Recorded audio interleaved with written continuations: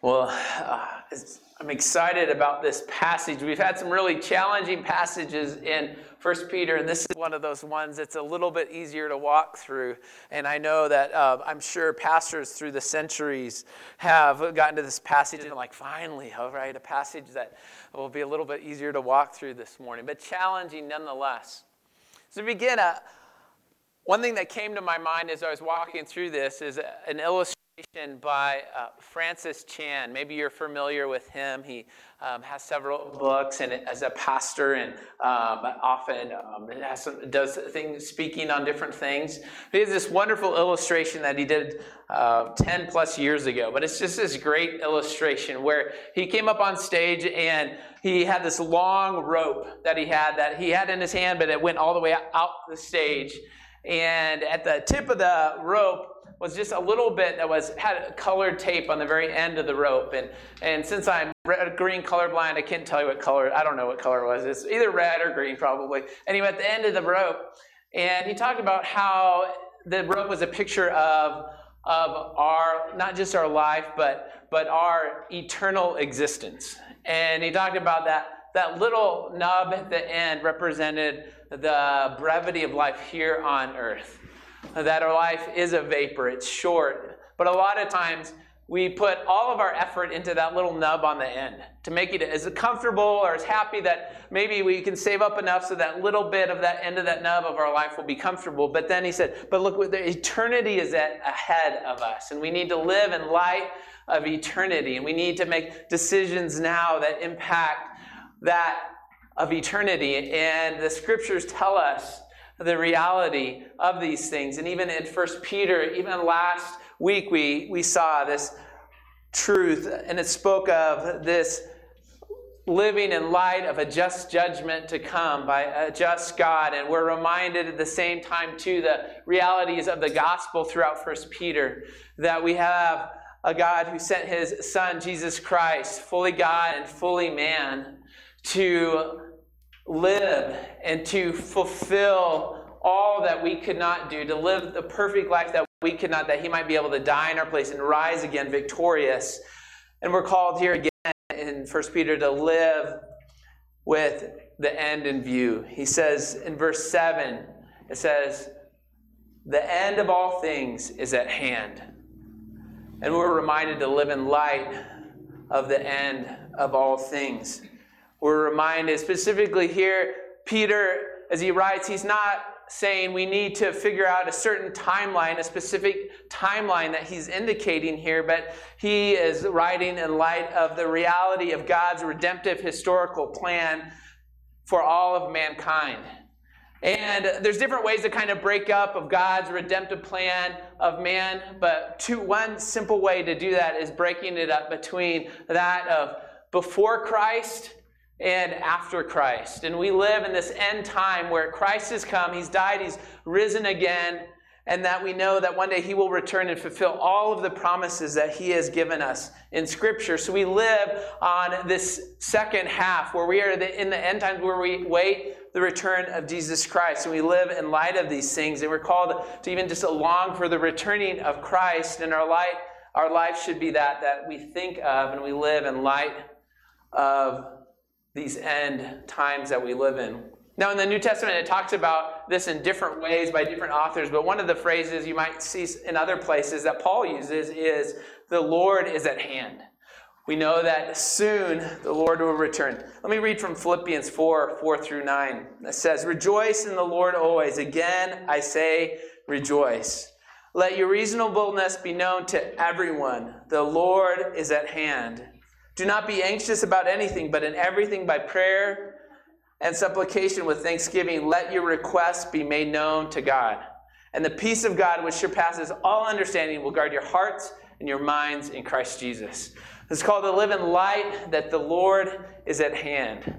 And even there's a call to prayer. And we're going to see a call pretty soon to call to prayer as well by Peter in these passages. But we're called to live in light of the brevity of life, even to make the most of these days. Last week we saw in verse 3 in this chapter, if you just look over to that real quick, I'm going to read from the Christian Standard Bible, the translation, where it says, for there are For there has already been enough time spent in doing what the Gentiles choose to do, carrying on in unrestrained behavior, evil desires, drunkenness, orgies, carousing, and lawless idolatry. So remember last week he said, hey, your time apart from Christ, living that way, it's enough. It's sufficient. It's full. You don't need to go there anymore. And now we're to live in light of Christ and in light of his return as well. So there's a call to live this way. So how do we live? How are we to live? We might think that Peter would probably call for some extreme living, some radical type of commitment here, but we see something different. We might think that, as he says, live in light of the end, he might say, well, build a bunker. Is that what he said? Build a bunker and have a bunch of food? Or does he say, interpret everything that's in the news so that you could figure out the end? No, what does he say? How are we to live in light of the end that's coming? He says that he calls us to holy living and to love one another. To be about prayer and being about loving and serving one another. Specifically here in the context is with brothers and sisters in Christ, but there's application that we'll see that we live loving and serving those outside of the church as well. And we live in light of this reality of what Christ has done in us. I think at the very beginning of 1 Peter, if you just turn back with me to 1 Peter 1, he even just begins and just writes in light of, if we have trusted in Jesus Christ, we have this new life in him.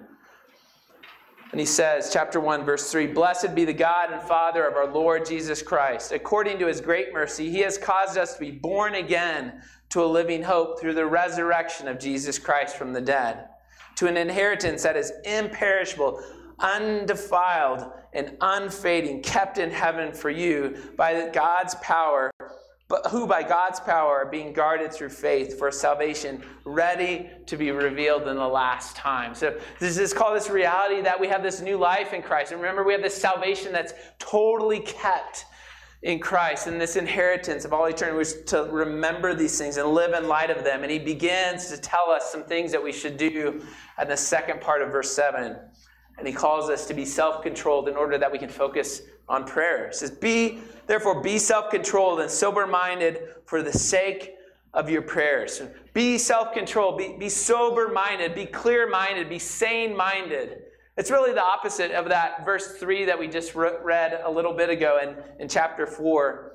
And not following after all the passions of this world, not numbing ourselves with the vices of this world, but instead to be sober-minded, have self-control. Also is the reality here that we're not supposed to freak out. Also in the reality that there is a brevity of life. But may we instead be those who are self-controlled, sober-minded. I think one of the ways that we become sober-minded is to go again and again to God's Word, to go back to God's Word, to rest in God's Word and allow it to transform our mind and renew our mind by it. Really, God's Word is an anchor and a ballast in our boat of our life. There's so many things in this world, so many ways that we can just intake information that it can be overload, and really the internet becomes like this black hole of information that can just suck you in. There's just sometimes where I get on Facebook just to message somebody, and I pull it up and I start scrolling, and I find myself thinking, why did I get on Facebook? Who was I going to message? I don't even remember. But that's how the internet does. It sucks us in, but we need God's Word to be a ballast in our boat, to be the truth that speaks, and may we be still before him. In the Amplified Bible, maybe some of you are familiar with that. I know growing up, we had an Amplified Bible at home. You don't see them as often. It's not a Bible that's just really loud, but it'll take a word and it'll interpret a word and kind of expand it. And this is what it said about verse 7 here. It says, therefore be sound-minded and self-controlled for the purpose of prayer, staying balanced and focused on the things of God so that your communication will be clear, reasonable, specific, and pleasing to him. I think that's a good way of saying that. I also think maybe Peter here, as he writes, maybe he's thinking about when he was with Jesus in the Garden of Gethsemane, and Jesus says If you remember, as he goes and prays, what does he say to Peter, James, and John? What does he say? He says, watch and pray. This is in Mark 14, verse 38. Jesus says to them, watch and pray that you may not enter into temptation.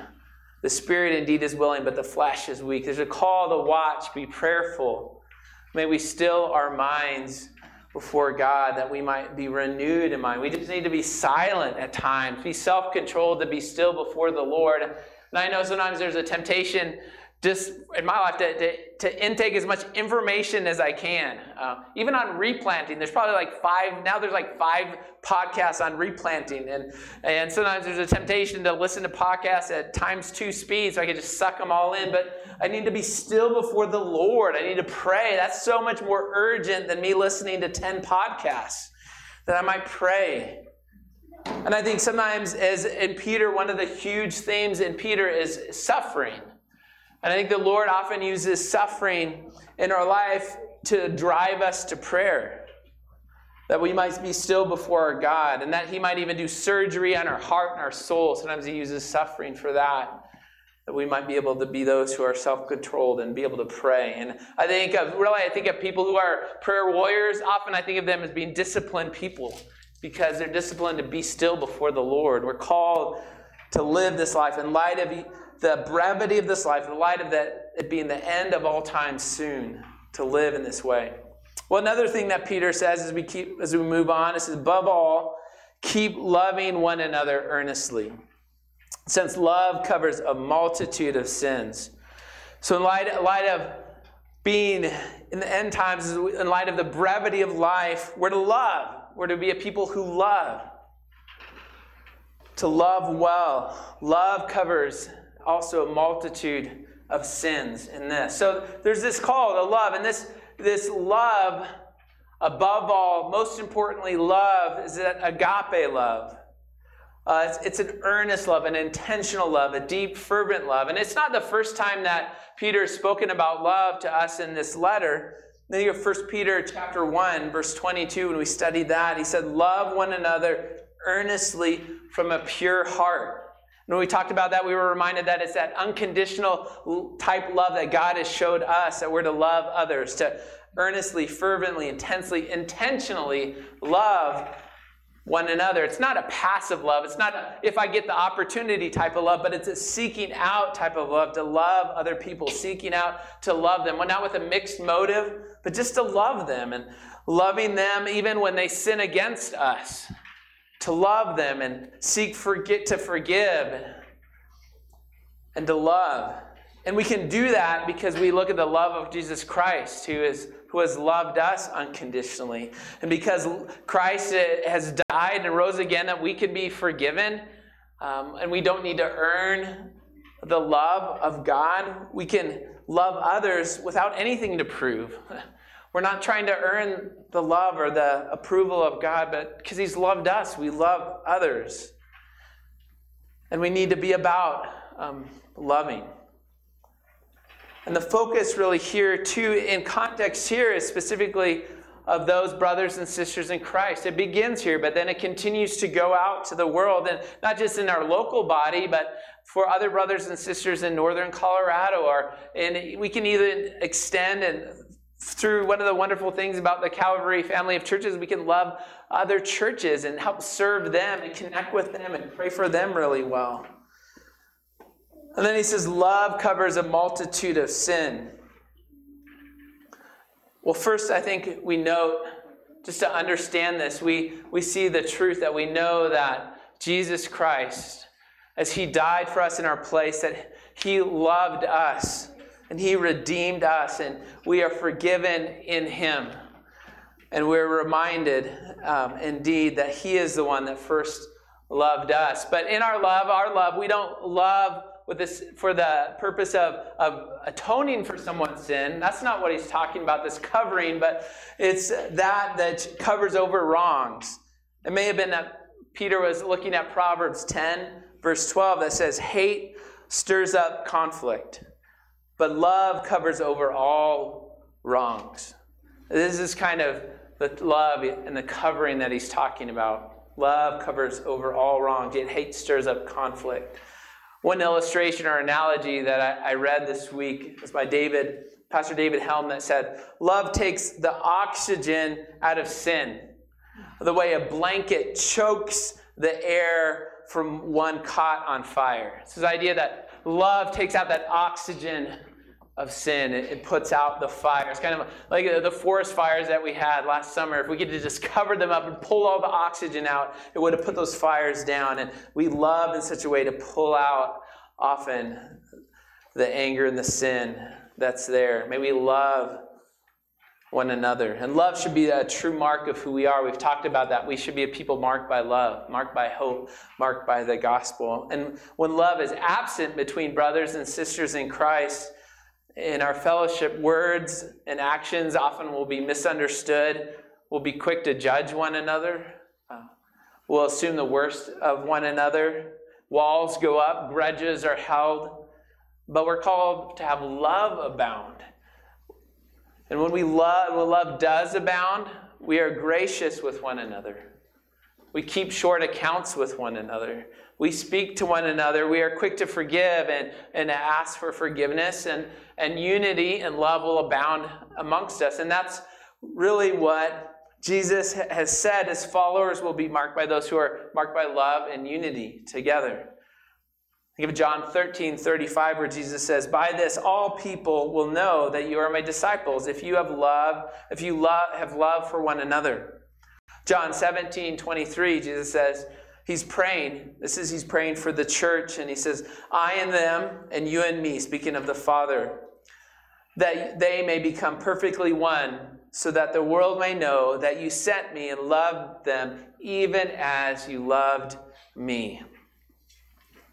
So love. And then here we see an example of how we love, and he talks about hospitality. So how should we live? Well, we're to show hospitality to one another.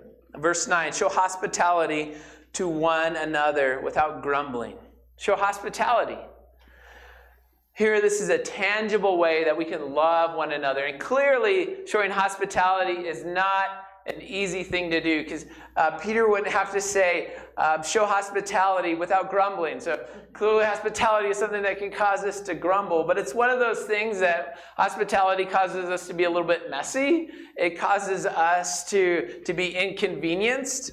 And again, it's one of those things that if it wasn't difficult, he wouldn't have had to add without grumbling.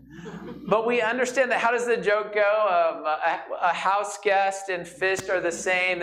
After a couple days, they stink, right? We get that.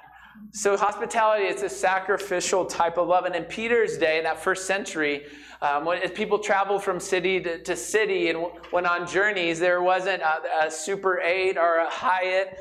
You didn't have Expedia.com or whatever. But they may have inns there, but apparently even some of those inns were associated with immorality. So if they would go to another place, they would look for the kindness of others to bring them into their home. And there's a call here to be hospitable to other brothers and sisters in Christ. So we need to be about that. We need to be able to show love and show kindness and see how we can show hospitality to one another. Now, us being able to be and travel a little bit and serve overseas on missions, I've been able to see the hospitality of brothers and sisters in Christ to me in different times. And one of those was in Ecuador. And in Ecuador, it was after I had been in college. Thanks, Dad. After college, and I went, and there was one thing that I was able to do was, after I'd been there maybe a month or so, I lived in a rural area, and I was able to go to one of the family's homes. And it was a wonderful thing. It was just this small adobe home on the side of a mountain, literally on the side of a mountain, no roads to it, to the actual front of the house. But they welcomed me in, and they killed the fatted guinea pig for me, and they allowed me just to be part of their home. And they showed me how to use a machete and clear a path, and I cut my hand, and they helped me clean my hand, and I have a tiny scar from it still to remind me of those days. But they just welcomed me in, and I could barely communicate with them. They loved on me because we were brothers and sisters in Christ. And I think of another time in Asia where we had a brother and sister in Christ who welcomed us into their home just for a meal. But they had a very small home, and we brought all of our kids in, and they didn't even have a table big enough for all of us. So they put up some crates and some boards, just enough to get a space. But they welcomed us in, even though it was inconvenience, or they may have felt like, we don't have a right-sized table for them, but they welcomed us in.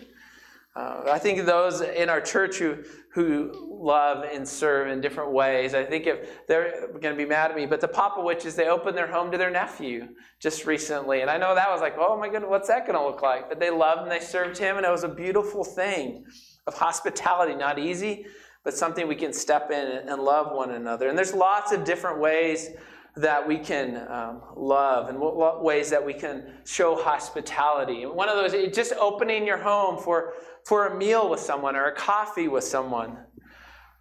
Inviting a neighbor or a coworker into your home to spend some time with you. Taking cookies or a meal to neighbors around you. And I know another person in our congregation that does this well, who lives really close to the church. I don't want to put her on the spot or embarrass her, so I won't name her. But Pinky, she really serves her neighbors. Does she not? She serves them. She knows them, and it's a way of showing, I think, hospitality. If you have kids in the home, opening your home for kids in the neighborhood to be there, so that you can speak the gospel and love into their life. Invite also others into church. One of the ways that we grow as a church is really being invitational, inviting, being about that. So hospitality. And then another way of loving, we serve one another through the gifts that God has given us. How should we live? Serve one another. Verses 10 through 11. As each has received a gift, use it to serve one another as a good steward of God's varied grace. Whoever speaks as one who speaks oracles of God. Whoever serves as one who serves by the strength that God supplies. So here, there's a call to serve one another. And it says that God has given us a gift. And this word gift, it really has that idea of grace, a gift of grace that's given to us. That's in it. It's this undeserved benefit that God has given us, this gift. And God has given us a gift. And let me just read from Romans 12, 3 through 8, where Paul talks about the same thing. He says, For by the grace given to me, so you recognize that grace had even been given to him as an apostle and a teacher. He said, For by the grace given to me, I say to everyone among you, not to think of yourself more highly than you ought to think, but to think with sober judgment, each according to the measure of faith that God has assigned. For as in one body we are many members, and the members do not all have the same function. So we, though many, are one body in Christ, and individual members one of another. Having gifts that differ according to the grace given to us, let us use them in prophecy, if prophecy in proportion to our faith, if service in our service, the one who teaches in his teaching, the one who exhorts in his exhortation, the one who contributes in his generosity, the one who leads with zeal, the one who does acts of mercy with cheerfulness. So he just talks about these different gifts, to use them to serve the body. And if we've been entrusted, if we've trusted in Jesus Christ, and that He has made us His own, He gives us a gift to serve, and we become these stewards of God's grace. Where God's given us grace, and then we're steward. Where, as we talk about sometimes at the beginning of the year here at Grace or at Calvary, we are conduits of God's grace. We're conduits of that through our gifts by using what God has given us to serve one another.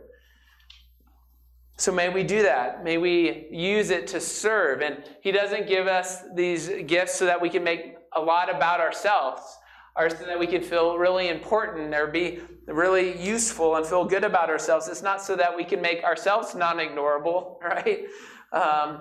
but that we can make Jesus not ignorable as we build one another up and serve one another. And as he gives us these different gifts, here Peter, he breaks it up into kind of two big categories of that of speaking and service. And as you look in the New Testament, there isn't just one comprehensive list, but several different ones. We read one here in Romans, but here it's broken up in these two. And as we look at these, we see that it's not about us, but about God and what he is doing in us, that he enables us to be used by him. So it begins with the one about speaking. Whoever speaks as one who speaks oracles of God, the one who speaks the words of God, goes to his word and he speaks that, or she speaks as in teaching. Maybe your gift is teaching or counseling, or maybe that of a preacher or exhortation.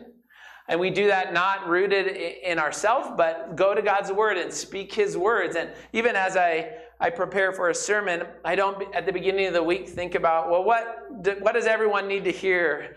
Or what are just kind of some of my thoughts of this week? No, I go to God's word and just study it, and that's what I'm going to teach this week. It's about him and not me. And then there's a category of service, and things include things like hospitality and mercy and giving and service to one another. And again, the origin is not in ourselves and our own strength, but what does he say? Whoever serves as one who serves by the strength that God supplies. So we rest in God and his strength, and it's with his strength that we serve and are used by God. It has its origin. Our gifts are rooted in God. We rest in him. And I even think of just the truth that at the very beginning of this section here, he says that we're to be about people who are sober-minded so that we can pray. Prayer is evidence that we're resting in the Lord and seeking him, even in our gifting. So we need to serve one another. And part of that, just in application, well, we need to fellowship with one another. And I know it's been kind of a long year, and there's hasn't been as much fellowship and time together, but now that's beginning to change. So we're able to be together and not neglect that gathering together, as we're able to do that now and be able to use our gifts. And I think of that exhortation in Hebrews 10, 24 through 25 that just calls us to not neglect that meeting together, and maybe continue to do that. And as we think about how we can serve one another, it's not just serving one another within the context of this building, right? Often we say not just what is my ministry, but who is my ministry? Who is God calling me to pour into and serve in different ways and use my gifts in different ways to love and serve? And sometimes as we begin serving, sometimes those ways that we serve do fall maybe a little bit outside of our wheelhouse of what we think we are most gifted at. And sometimes that happens. I think of a time when I moved to Kentucky, and I started at the church there, and I would, of course, love to begin teaching right away, but that doesn't really work that way. So I began helping in the parking lot, parking cars, and I was part of the Easter cantata that I've told you about. So I got to wear a wonderful robe, and that's out of I didn't really want it. I just wanted to serve. So sometimes we serve in those kind of ways as well, and be willing to do just lovingly serve people. I also think of in Kentucky, the church we went to is a church that a lot of seminary students went to, and a lot of guys that just really were itching to teach. And I helped lead a singles Sunday school class. And one of the things that we did was to go to a nursing home to be able to preach there. And we did that once a month, and we rotated with other people. And if the young men were willing to step in to teach there, a lot of times they had opportunity, but some of those guys they didn't want to go to the nursing home and serve. But we're called to serve in different ways, in little ways, and the Lord kind of shows us, sometimes it directs us and makes clear even what our gifts are by serving in small little ways as we go along the way. And again, I know during this COVID time, we've really, a lot of things we had been doing, we kind of slowly just had to shut down, and now we're starting them up again, and it's exciting to be able to begin things again. And as I've been saying recently, spring is coming. Don't you feel it? It's like I'm praying that things will continue to be freed up and opened up, and that we'll be able to serve more and do different things. One way that you can kind of just let us know ways that you'd love to be able to use your gifts and things. In the back, there's a little sign in the back. When you on your way out, you can see where it says serve, care, love, and there's a little card there. You can grab one of those cards, and it just has some different ways that you might be able to serve in the church through audio-visual or children's ministry or greeting. Maybe you love to greet guests as they come in. So there's just different things on there. I encourage you to grab that so we can be praying and thinking through how, as we sort of, in a sense, begin again, how we can begin these things again and serve one another. And one final thing just in regard to serving. Also, again, this summer, on June 14th, 15th, and 16th in the morning, we're going to have a kids camp over at the park by BF Kitchen in the park over there. And we're having a team from Texas come and help us.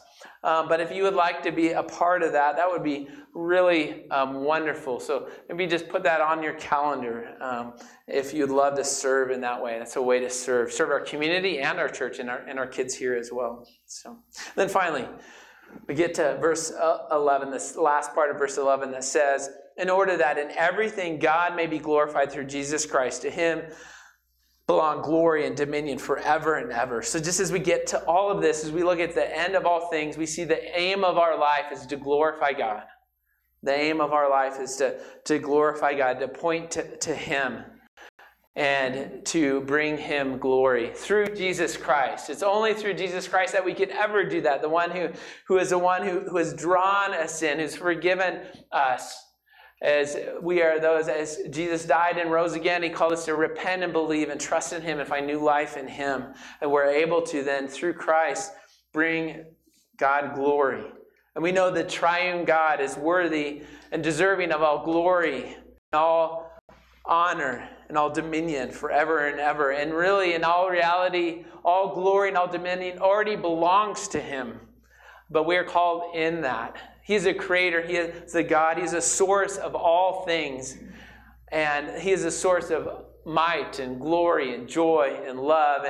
And he is a source of these things. Not us, not man, not creation, not wealth, not fame that we might seek out, or not a new Tesla, which would be nice, I guess. But not even the universe is that which holds dominion and glory. Even though the universe is amazing, I think of the Mars rover and these pictures that are coming back, they're amazing. And you think, wow, the universe is so big. But I heard, I think John Piper said one time something like, the universe is just like a peanut in the pocket of God's pocket. Just in the reality, it's just so small and compared to his greatness.